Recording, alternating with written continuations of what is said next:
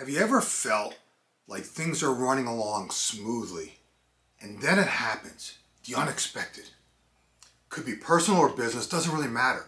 Intellectually, you know you're being tested, but you can feel your emotions beginning to boil. What do you do when the unexpected happens? How do you deal with adversity? Today I'm going to offer some suggestions that help you deal more effectively with the unexpected, because we all know it's going to happen.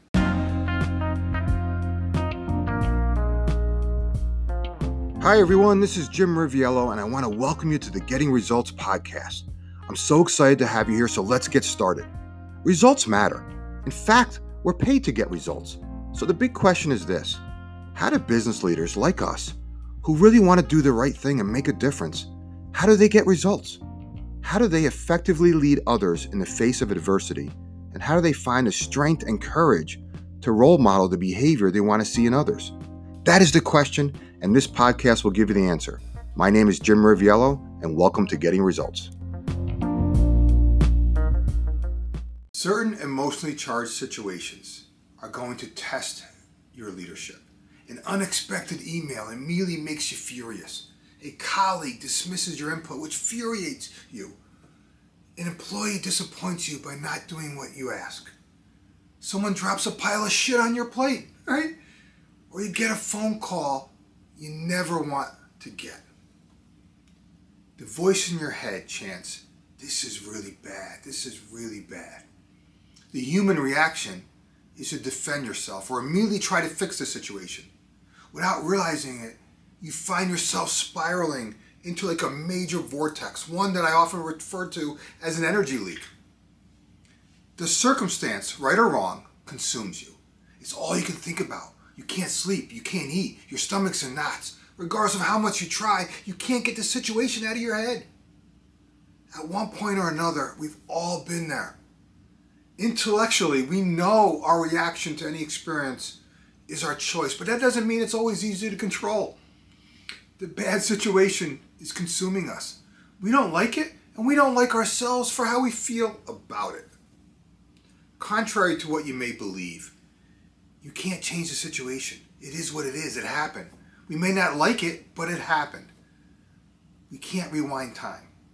The only action a leader controls in any circumstance is if they choose to react or respond to the situation. Your choice affects the outcome one way or the other.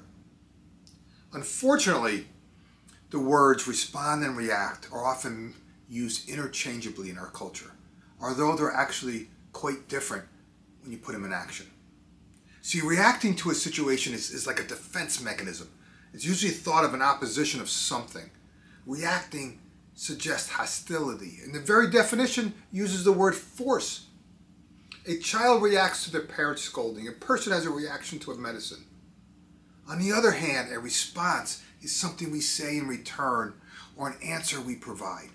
When we respond to a situation, we are in control and fully aware of our actions. Responding suggests thoughtfulness. It suggests intention and respect, allowing space for positive momentum. We all have the power of choice. Too many people spend an enormous amount of time and energy on things that are outside their control.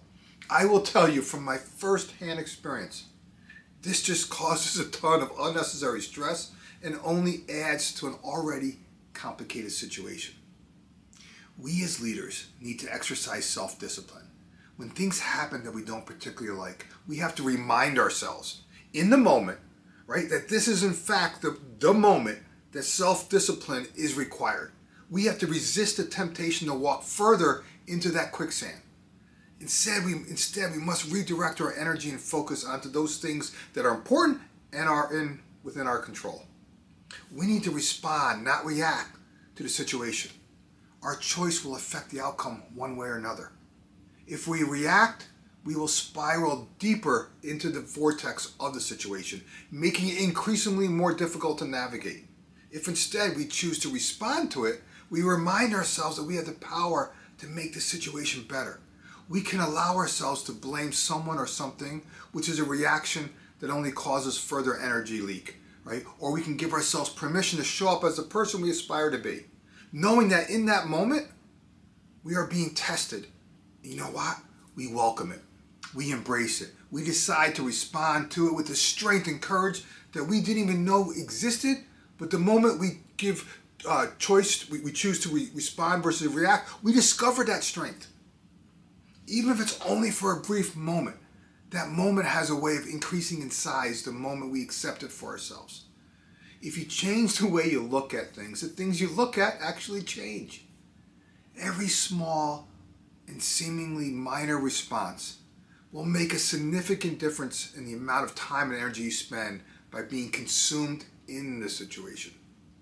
Wishing things were different than they are is a waste of precious time and energy. You have a choice. We have a choice. We can choose to react or respond to any situation. The next time a circumstance triggers that feeling of fear, frustration, annoyance, defensiveness, anger, or any other challenging emotion you can come up with, notice if you find yourself reacting or responding. Give yourself the freedom to quietly practice being aware of the, quote, it's bad story you're telling yourself about the situation. Remind yourself that consciously or unconsciously you are forever giving everything meaning, but you have the power to attach the meaning that is most helpful. Do you want to be the person who responds or reacts to complicated circumstances? Think about that for a second. The choice is yours. If this topic resonates with you, right, and you want to go deeper, I want to help you. I want to buy you a copy of my book, Freedom to Experiment, How to Ignite a New Level of Energy, Focus, and Momentum in Yourself and Your Team. And I say that because I dedicate a whole chapter to this very topic. And I'm confident that there are other chapters that you're going to find equally as valuable. Follow the link in the description if you're interested, and I'll personally sign a copy for you.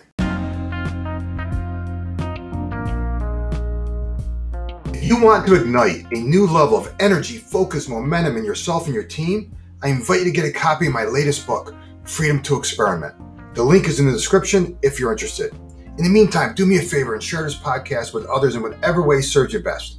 Enjoy your week, and I'll talk to you in the next episode.